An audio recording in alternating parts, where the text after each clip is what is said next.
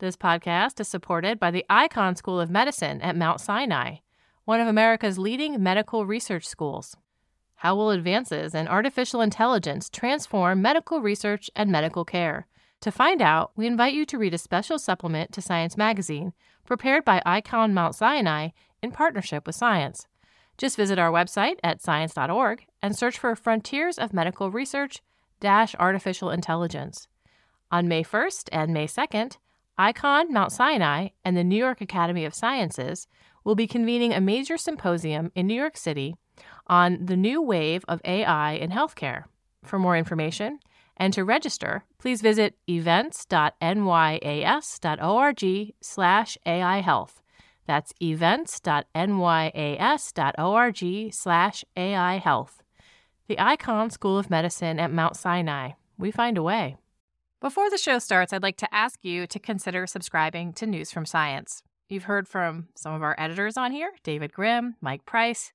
They handle the latest scientific news with accuracy and good cheer, which is pretty amazing considering it can sometimes be over 20 articles a week. And you hear from our journalists. They're all over the world writing on every topic under the sun, and they come on here to share their stories. The money from subscriptions, which is about 50 cents a week, goes directly to supporting nonprofit science journalism, tracking science policy, our investigations, international news, and yes, when we find out new mummy secrets, we report on that too. Support nonprofit science journalism with your subscription at science.org/news. Scroll down and click subscribe on the right side. That's science.org/news. Click subscribe.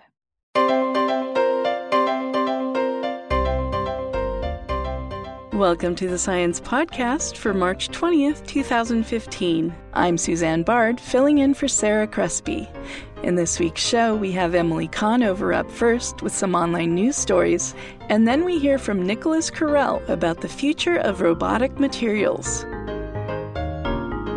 Support for the Science Podcast is provided by AAAS, the American Association for the Advancement of Science, advancing science, engineering, and innovation throughout the world for the benefit of all people. AAAS, the Science Society. Now we have Emily Conover, Science's news intern. She's here to talk about some recent online stories. I'm Susanne Bard. How life got started on Earth and then kept going has vexed scientists for a long time. Even if you have something resembling an early form of life, it's got to have a way to replicate itself, like RNA or DNA. Otherwise, it gets sent back to square one.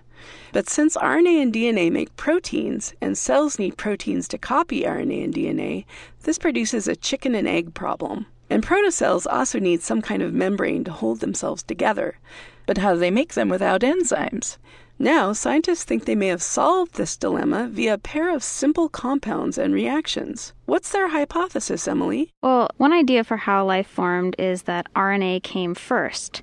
So researchers worked backward from RNA to see if very simple materials could combine to produce the molecules.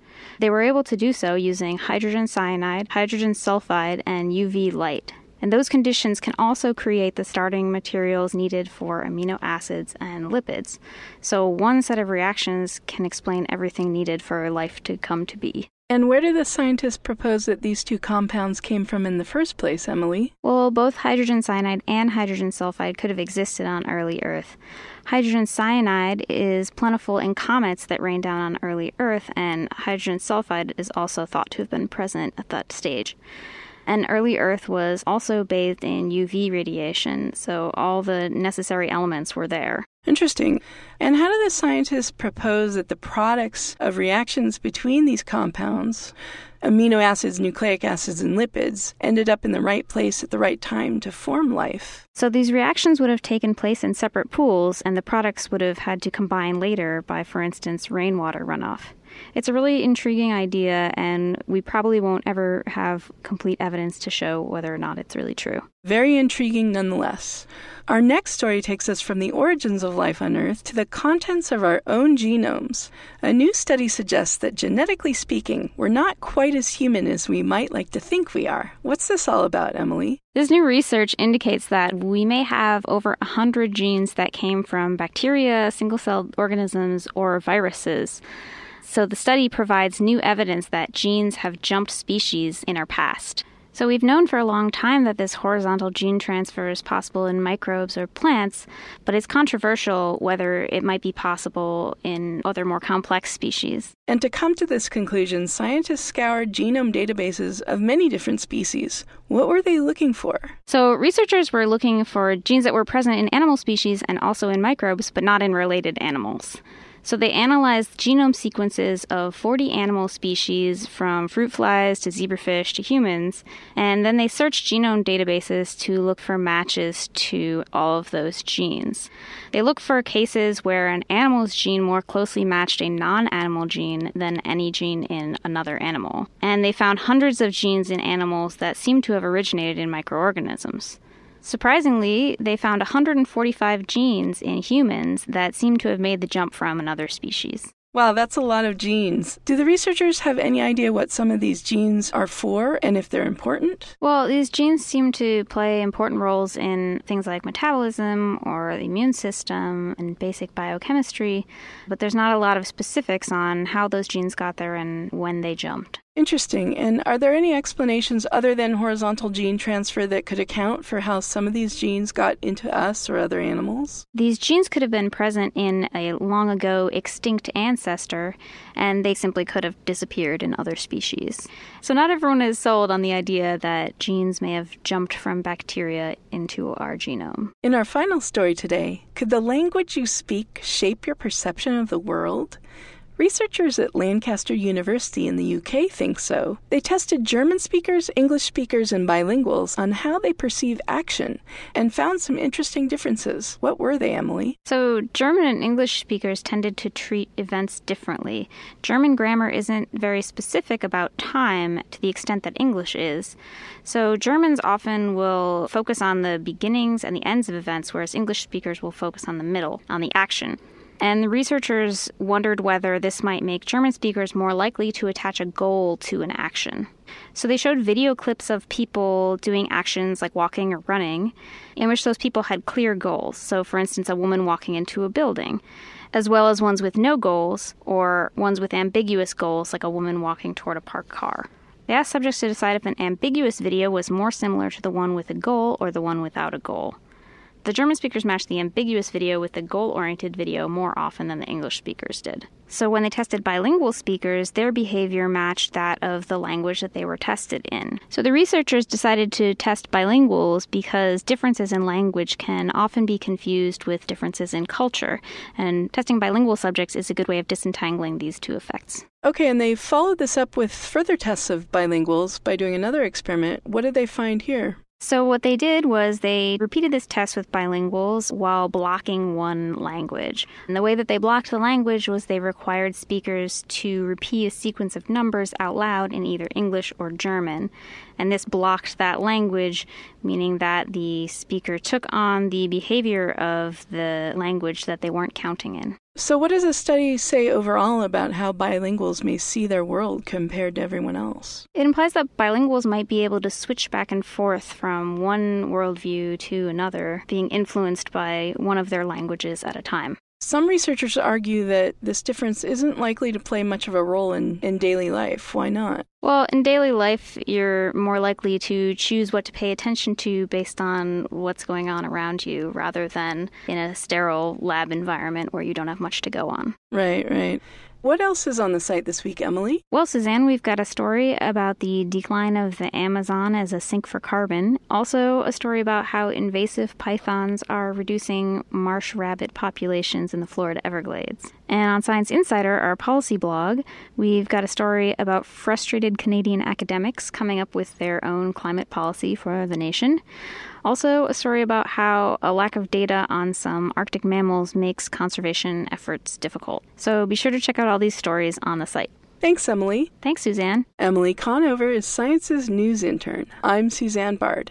You can check out the latest news in the policy blog Science Insider at news.sciencemag.org.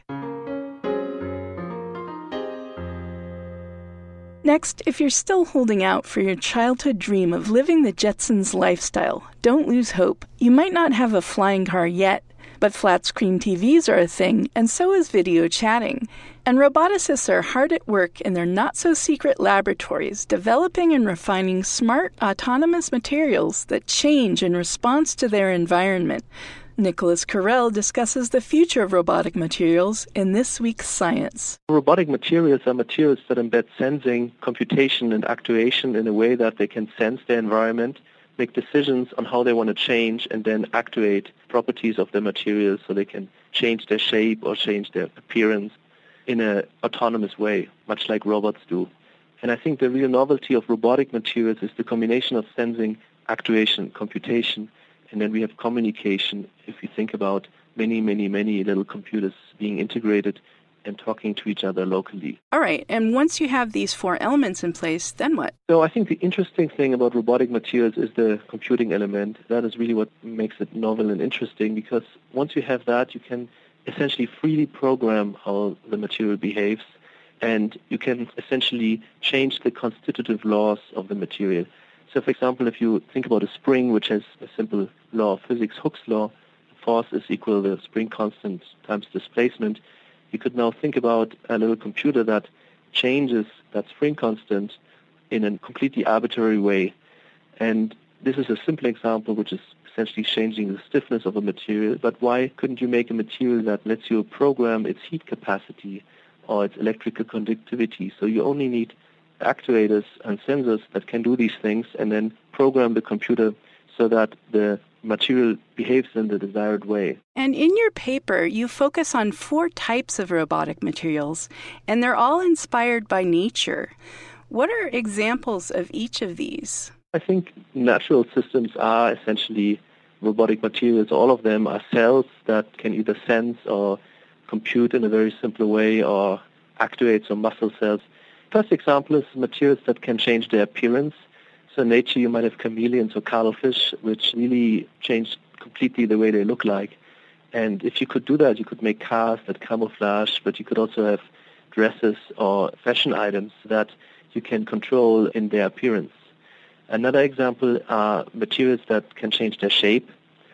So in nature you have fish like the manta ray, or you have birds like the eagle, which can adapt the shape of their wings to respond to different aerodynamic challenges. And of course, that's very interesting to create airplane wings that change their shape, or car spoilers that would adapt to different driving speeds.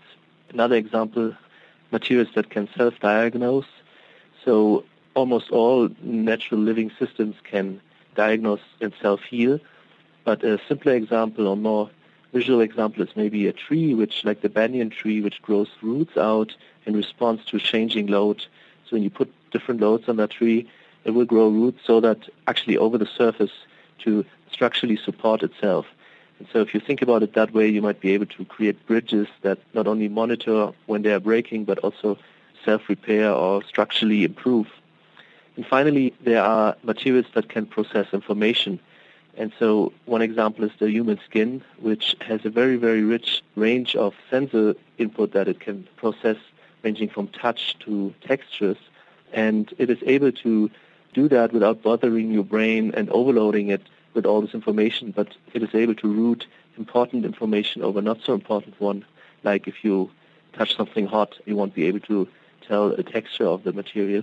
These are the 4 examples that we named in the paper. And I can see why emulating biological systems rather than starting from scratch makes a lot of sense for robotic materials.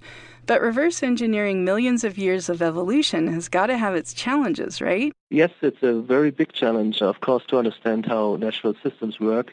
This is not really the problem we tackle, though. For us, these biological systems that I mentioned are more remembering us that we can actually consider engineered systems made of homogeneous cells, which allow the designer to offload lots of processing and sensing into the material. How we actually implement that is another question, and I think it's not always in our best interest to follow bio-inspiration to the last detail, but maybe we have already engineered systems that are doing a better job. So, for instance, if you want to make an artificial cuttlefish, you could look at the way the chromatophores open and close to release pigment, or you could just choose e-ink, which is now on every Kindle, and build something that integrates sensing underneath and processing to figure out how to change the appearance. ignoring the way the cuttlefish actually does it. Another example where computation is actually offloaded into the material is the cochlea in our ears, where sound is transformed in the frequency domain, essentially doing the computation equivalent of a discrete Fourier transform. And so I could design a material that does that by mimicking the way the cochlea works, which people have actually done, or I could use a simple small computer and implement a fast Fourier transform to do that. Okay, so imagine with a lot of engineering challenges, will some of these robotic materials be too clunky to be functional at first? Yeah, so we have built a couple of robotic materials which are very clunky, and that's a big problem because nobody really wants something that is clunky, expensive, and hard to make. But we do believe that there are some applications for robotic materials that already work with current technology and that we can make ourselves. And we also believe that there are actually applications which will most benefit from robotic materials. And these are the ones which will drive the way we manufacture them. For instance, we believe that robotic materials can really revolutionize the way we think about grasping and manipulation in robotics or prosthetics, the way we think about structures that self-diagnose, or airfoils that change their shape. And these are very important applications that actually justify researching and investigating ways of making those things cheaply and small. And I think these technologies will then eventually percolate into applications which have maybe a lesser immediate benefit and eventually lead to everyday materials that are smart and adapt to their users' needs. Okay, so you mentioned cost, and so in your lab, do you start with sort of a high-cost, clunky demo project and then work towards something that's more of a everyday robotic material? Yeah, that's exactly what we do. We have looked into ways where robotic materials can actually solve a problem in a way that couldn't be solved before or couldn't be solved as easily before. And we built 4 systems by hand. One is a skin that recognizes textures, so you can touch it and it would tell you with what you would rub it and where that happened. We made a dress that triangulates the direction of incoming sound. And finally, we made a beam that changes its shape. And I think, although clunky, all of these things are functional and useful, and using conventional technology would require to have some bulky external unit which would control those things centrally. And that would be very hard, in particular when you consider a lot of sensors that needs to be routed back to that central computer and control information that has to go back in. So these things are very hard to construct that way.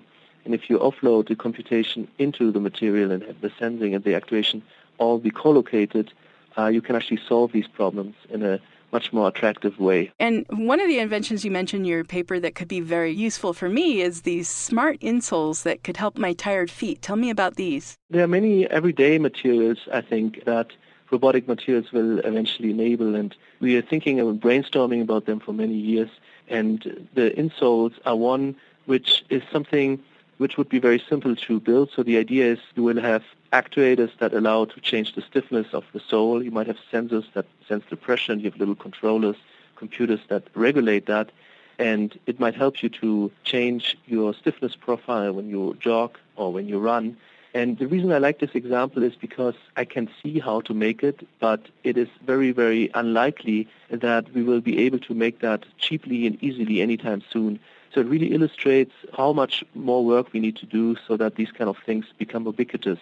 Another example that I really like is a dinner table which can heat itself and cool itself as a function of the items you place on it. So it might heat your dish but cool your drink.